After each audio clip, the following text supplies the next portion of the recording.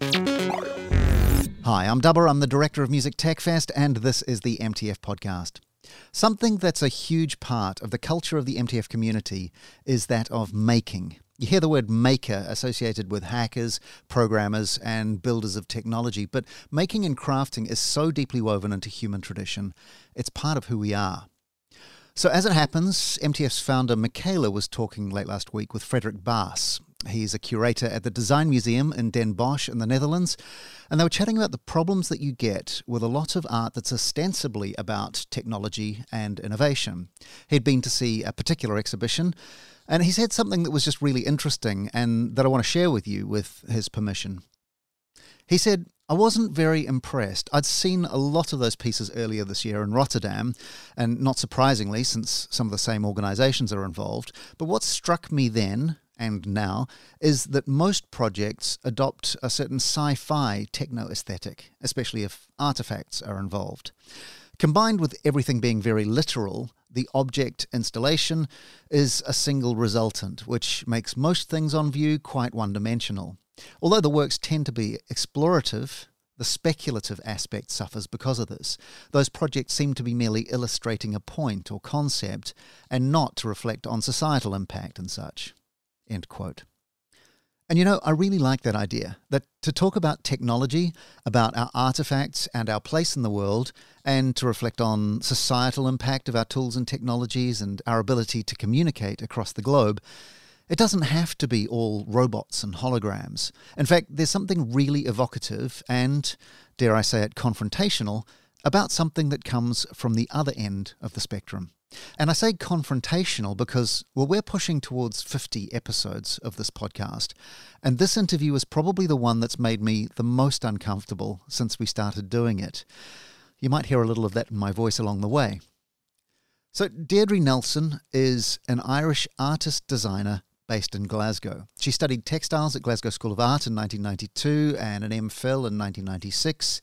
She's exhibited internationally and undertaken residencies both in the UK and Australia, and most recently has been engaged in a project called the Circumpolar Crafters Network. Now, if you're a little squeamish, a fair warning, there's a fairly robust description of the use of what you might call traditional materials, like the insides of seals and bits of reindeer. But it's a fascinating story and an incredibly rich way of exploring ideas about how what we make connects with who we are, what impact we have on our world, and what society can become. But also we talk about electronic music generated from knitting patterns, addressing waste in consumerist societies, veganism, and how we can bridge that divide between traditional crafts and hacker-coder culture. From our recent visit to Expo North in Scotland, here's my chat with Deirdre Nelson. Enjoy. Deirdre, tell me, what is the Circumpolar Crafters Network? The Circumpolar Crafters Network was something that was put together by the Nunavut government. They decided that they wanted to do a project which would promote sealing or in the use of seal products for craft. So they brought together crafters from Estonia, Norway, Sweden, Finland, and Nunavut in Canada. And we managed to sneak in an Irish woman and a Scottish woman. But generally the idea is north. Yes, the idea is looking north and seeing what we share in terms of craft skills and use of indigenous materials. Right. So why is it important to continue to use seal as a material? Well, it's a huge part of tradition, first of all, and culture in Inuit communities. And also it's a very sustainable way of working. People make garments that last them a lifetime, that keep them warm in really extreme temperatures. And no sort of manufactured material can match that in terms of warmth. Mm-hmm. People make boots and jackets that last them for all their lives. When the seal is hunted, it's hunted very quickly and humanely. And it also, every little bit of the animal's used, so everything from the sinews inside to, not want to get too gory, but so in terms of, there's nothing thrown away, really. Right, because when you hear seal hunting, that's not what you picture. No. And I think there's been a lot of media coverage through the years of seal hunting and seal culling and all sorts. But I think in terms of the Inuit community, it's a particular type of seal that they and it's part of an ecosystem where they're there's huge numbers of these animals, and people are keeping the animal numbers under control in the ecosystem at a sort of level.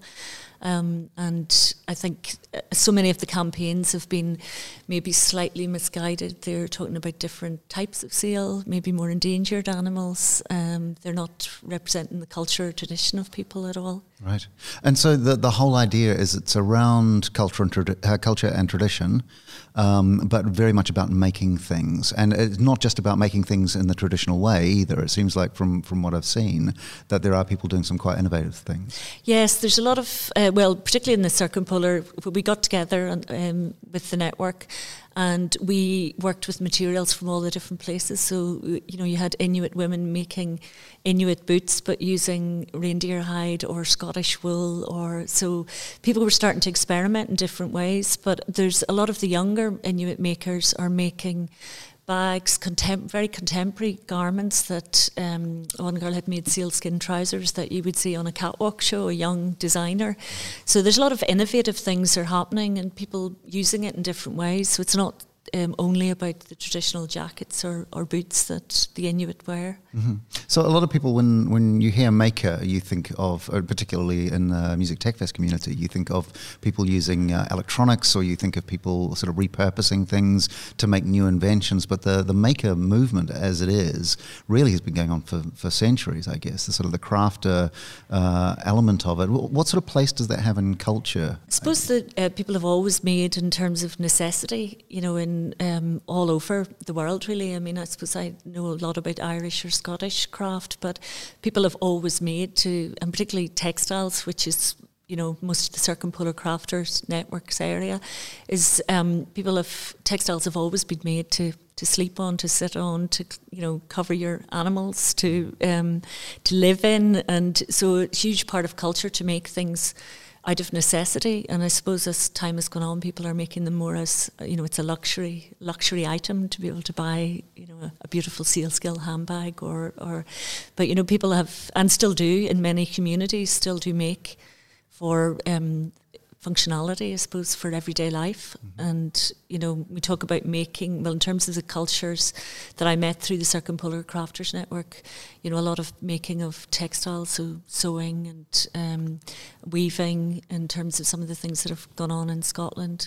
And then a lot of the craft, particularly in Sami culture, the men make a lot of things from wood and reindeer horn, but it's very much about using materials that are around them and materials that are very particular to their landscape and place. Mm-hmm. I guess that making things as part of culture is not unique to the north. What is it that connects these northern places that makes them sort of stand apart from where other things are made in the world? I think maybe it's the access to materials, I suppose there's limited resources in lots of ways, particularly when you go much farther north. So people are, they work with what they've got or what they have access to. Harsh environments? Harsh environments. And I suppose, when I think of some of the Scottish traditions of making, where there maybe wouldn't be even wood on some of the islands because there's no trees. And, and I'm sure it's the same in Arctic communities where you're it's a very particular way of making that is about being extremely resourceful and not throwing anything away, so you're using what you have access to in quite harsh environments, I think. Mm-hmm. There seems to be, in my mind, there's a rhythmic element to particularly stitching or these sort of repetitive craft works. Is there a musical connection there, or is that just something I'm projecting? Well, I'm quite interested, very interested in music myself, and I think there's definitely a rhythm to certain things like I do a lot of knitting, and I think with knitting, I've always wanted to work with a composer to do something based on the sound of knitting, and also even the sound of sewing. It seems like something that's very a quiet activity, but particularly watching some of the Inuit women working, they work with, now they don't work with the sinew of the seal, but they work with a sort of waxed sinew thread. And it's actually quite a tough process because you're going through fur or leather. So there's a sort of like rasping sound as they pull up thread. And, so there's a lot of, it's repetition and rhythm. And I suppose depending on the type of stitch they're doing or the type of material that they're working through, could make particular sounds. But also the thing that happened on the Circumpolar Crafters Network was realise the tradition of singing in the cultures of, so some of the women were throat singing while they were singing, and, or while they were singing while they were sewing, and the Sami women were yoiking for us, and that was fantastic. Sadly, I didn't have anything to contribute myself in terms of music or Surely song. you come from a singing background. Well, I could sing, but not very well. But I'm sure I could sing along. But that, you know, very much about the sort of, particularly Inuit throat singing, about the fun of and community of people being together, and the yoiking, which is very much about gifting someone a song, and I suppose in the same way as you'd gift them something that was handmade. So I suppose there's many crossovers. Right. What's your story? What's your background? How did you start in all this? Were you learning as a child, or? Yeah, I can't remember not knowing how to sew or knit. I think I must have done it when I was very small. And my grandmother and my auntie were very good, and my mum at that time made clothes, and so I think I. Where was this? In Ireland. Yeah, I grew up in Northern Ireland. Okay. In a place called Banbridge. Lived for quite a while. So it was part of life really to do these things, and I remember Santa Claus bringing me fabric and threads once. Right. I was delighted, but yeah, I've always sort of been interested in making. So and then carried that on, and then went to art school and went to Glasgow School of Art and studied textiles, and then I've worked a lot with different communities. I do a lot of artist residencies and work what in sparked different that places. interest?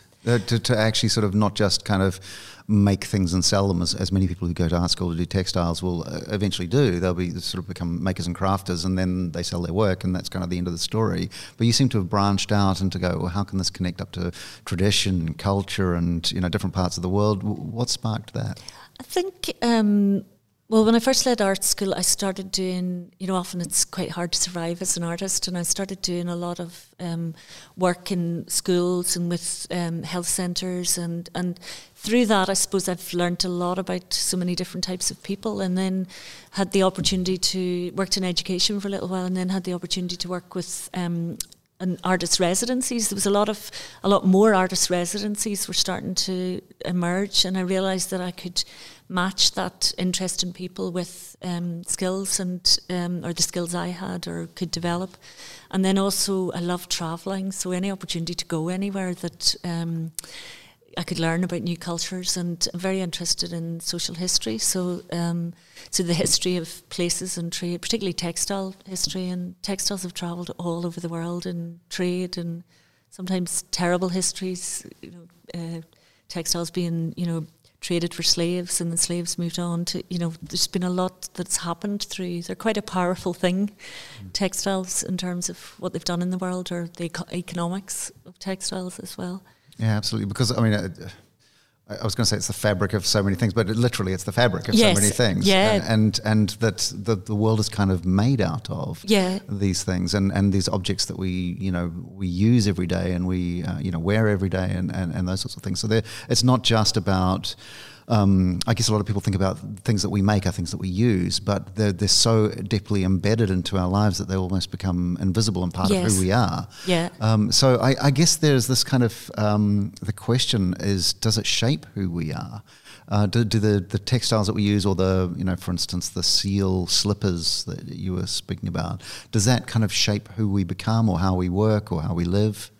I think so. I think it can do, and also I suppose one of the things I've learned through being part of the Circumpolar Crafters Network is that we can also, by wearing or using these things, we can also shape the lives of other people around us, but not in a sort of campaigning, aggressive way, but in a way of gentle sort of discussion about the issues around materials. I think we take a lot of materials that we wear for granted. We don't know where our clothes are made.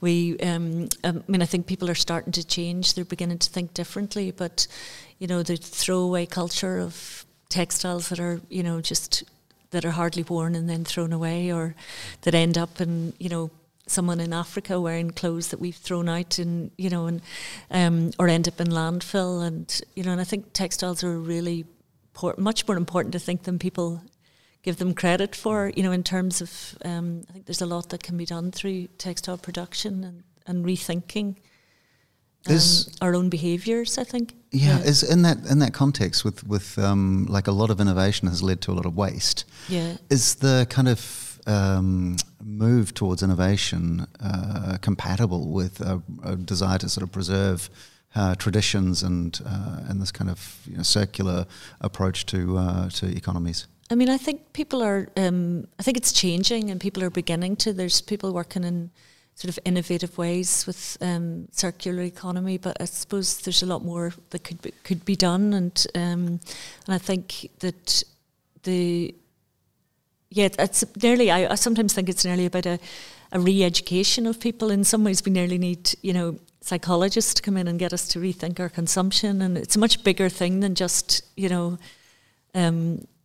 the cloth we put in our bag. We need to really educate ourselves, and I think there are companies doing amazing things with, using less water or using, I suppose, technologies to help produce much more ethical and social media and the internet has really helped in terms of educating people, and people that set up groups that are all about that and about repair. And I mean, I'm involved in a repair lab or repair cafe in Glasgow, and that's an amazing way to talk to people about how they use or how they repair their textiles or.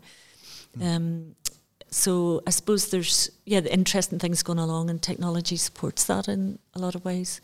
There's a lot of talk about wearable technologies too now. What could people who build wearable technologies learn from traditional crafters? I mean, sometimes some of the things that I find in terms of wearable technology is sometimes the crafted element or the say embedded textiles and clothes or things. Sometimes there's a little bit of the craft element missing. They still come across as something very digital and very. I think there could be a lot of very interesting collaborations where you work with really, very, very skilled craftspeople. Imagine if you could make a seal jacket that had embedded technology that would help a hunter in Nunavut or a family and living in the Arctic or so. I think there's probably ways that more could be done where people work together, but very established, skilled craftspeople. As far as the innovation side of things going, one of the things that we were talking about earlier before we started this interview, you were talking about your embroidery and the idea of connecting embroidery with music. Do you want to tell me a little bit about how you go about that? Yeah, well, I've had an idea for a while, maybe to. It would be fantastic if you could create a sort of objects or clothing that was very embedded very much in tradition of a culture or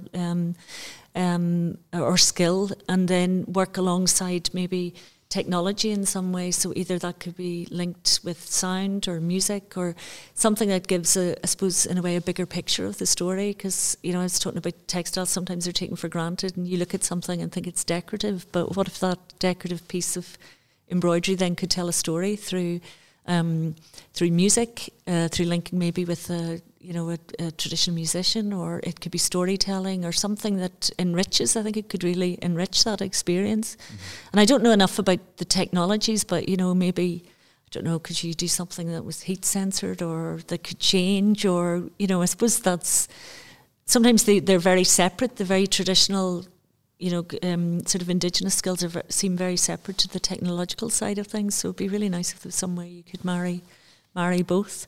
Yeah, and it does seem to me that things like embroidery patterns and knitting patterns and those sorts of things seem to be programming manuals. Yes. Very much. There's this real kind of similar way of thinking built into that. Is that, I guess it's very much a kind of a traditionally a women's craft, as is programming. Yeah. And those things sort of have this kind of connecting thread. Do you think it's still possible to kind of connect those worlds in much the same way, sort of traditional crafters and contemporary sort of electronics makers and those sorts of things? Yeah, I think so. I think because there's so much about, I know a few people who are doing some interesting things. There's one guy, David Littler, who's working with punch cards from knitting patterns and sewing patterns, and he's actually working through making music machines that you can put these punch cards through. So he's very interested in songs that are connected. There's a lot of very old traditional songs and music connected with textiles, particularly in Scotland, but a lot of the mills all over the UK would have had very traditional songs that were sung, mill workers would have sung, or women working with tweed would have. So he's doing some interesting things with the punch cards, and there's, I suppose there's a sort of coding to, people who don't knit would look at a knitting pattern and it's code. And a lot of the really good knitters, particularly older knitters, don't think they're doing anything special, but they're reading code. And it's amazing how, how something can be produced from something as, and I'm sure it's the same. I haven't done much weaving, but weaving is code as well, and a lot of mathematics involved, and patterns, and so and I'm doing a little bit of work with musician Inga Thompson, where we've taken her grandmother's old pattern books from Fair Isle in Scotland, and she plays the accordion, but Inga plays the accordion and also does sort of electronic music and looping and things. So she's composing music based on some of the knitting patterns and the punch cards. So, which is very much the tradition of Fair Isle, where she's from. So that's an example of. And there's a few people looking at those areas, textiles and. Would that make sense in the context of the Circumpolar Crafters Network? I mean, would that sort of approach to craft be welcomed in that kind of circle? I think so, because I think it could be a way of really. We spoke a little bit in our talk about, how you educate people and and I think to create contemporary work that brings in different audiences. So if you maybe, had some technology, say, embedded in something that one of the crafters had made, that then. I don't know, I'm just thinking off the top of my head, but linked with screens or linked with music or culture or historical information, it could be an amazing way to get across quite a, I suppose it's quite a contentious topic. People, and I suppose as the world, it seems around me, so many more people are becoming vegan and becoming less sort of animal focused. So I think there needs to be you need to think of ways that you could make something which is contemporary and relevant with some of the crafters' work. So I think it would be a fantastic way of doing it. Because it does seem very much, particularly from our community's perspective, there's a lot of people who do programming, a lot of people who do building things with electronics and microboards and these sorts of things, and a lot of them do woodwork and a lot of them do knitting and embroidery and so on. But those do seem very much still very separate worlds, and it seems like a fantastic opportunity to bring these people who are essentially doing an extension of the same thing, bringing them together in this traditional world and bridging the old and the new. And what do you think is the right way to go about that? I don't know. I mean, maybe we need a Circumpolar's lab or something. And, I was involved in a lab in Glasgow, and I've forgotten the name of it now, but they brought together coders and makers together, and we did separate projects. And it was an amazing way to work, because we realised in loads of ways we work in very similar way. I mean, I think there's a real craft to, working with, coding and working with Arduino and all of these things. And through being involved in the repair lab in Glasgow, I've realised that, I watch some of these guys fix computers and electronic. They're working with their hands in a really skilled way, and in a particularly something like embroidery is very fine-tuned skills, and I can see those same skills in the guys working on circuit boards. Or so I think maybe we need to do a Circumpolar tech traditional skill lab or something. It would be fantastic. It sounds like something Music Tech Fest should take on. Yeah, definitely. It would be amazing. And also just, I think with any of these things, you need time to experiment. So, and the informality of, say, the way we worked in the Circumpolar Crafters Network would be a really lovely way to work with technology as well. We worked in the lab in Glasgow with a guy called Jan Sesnick. He does a lot of beautiful work with technology and music. And we reprogrammed a sewing machine to sew by itself to music. So when people sang, the sewing machine worked. And he was looking at data from a singer in Glasgow that had done a piece of work. And so whenever any of her music was played or people made bird sounds, it was to do with birds, the sewing machine started and began to sew the costumes for the performance. So, and that just came through a experimental lab type setup. So, which was fantastic. Wow. What's the satisfaction for you? Is it the made object? Is it the recipient of the made object? Is it in the giving, or is it in the selling, or is it in the actual activity itself? I think it's a combination of everything. Not so much the selling. I mean, I suppose the way I work is much more in art projects rather than, whereas a lot of the other networkers, they work very much to market. You know, they're making products, and so for me, it's the making, but also it's the, well, if I'm working collaboratively with something, it's that sort of exchange that happens. It's really interesting, and I prefer, I suppose, more and more with some of the projects I've done, I quite like to gift the work at the end, and so that it's got another life beyond the But then I suppose I've mainly worked in residencies, which have been very different than producing to market. But I think it's a combination of everything, really, and just seeing what can happen with materials. And I don't think I could make the same thing over and over and over. It's about a sort of process and how things change. Sure. What's a good way to start? If somebody's thinking, this is kind of interesting territory, where do I begin? What would you suggest? I would, trying to think, maybe join a local craft group or get a group of friends together. Sometimes that's a nice way, just to do something, get a group of people together that are interested in making. And also I think social media and technology has a brilliant part to play, because now I can, through Instagram, I can find people that are doing the most amazing things and contact them and, say, oh, do you fancy working on this together? But also I think YouTube has been a total saviour for a lot of craftspeople, because people that are just learning can look on YouTube, and on YouTube there'll be a demonstration for everything from, probably technological things to, to doing a particular embroidery stitch or learning to knit or making something. So I think that's maybe find your community. I suppose it's find your community or your network in a way around you. Because when we think about knitting and sewing and needlework and so on, we kind of think of it as a very solitary activity. But the way you talk about it, it sounds incredibly social. Yeah, well, I mean, I do a lot of making on my own, and sometimes I like that. But I think it's a very social thing, and I think it's become, I've noticed more and more over probably the last 10 years, and again, a lot of it's to do with social media, is that so many younger crafters are starting, people that maybe didn't go to art school or didn't study there, but they're, and I don't know what it is about. Sometimes I think, oh, is it because there's so much technology around and so much screen-based things that people are feeling the need to get back to using their hands again? And but I've noticed that there's so many more people getting involved now. So. And now you have a network. Yes, and now we've got an exciting circumpolar network. Yeah, fantastic. Deirdre, thanks so much for your time. That's Irish textiles artist Deirdre Nelson, and that's the MTF podcast. And in case you're wondering, yes, of course, we're thinking a lot about what she said about a circumpolar lab for joining the dots between high-tech and traditional skills. What a fantastic idea. So if you want to be part of making that happen, or to get involved in some of our upcoming events, about which more very soon, then you can register on the MTF website, musictechfest.net/register. And in the meantime, if you haven't already subscribed, we've tried to make that really easy for you. Just click the subscribe button, and don't forget to share, like, rate, and review. Thanks for listening, and we'll talk soon. Cheers.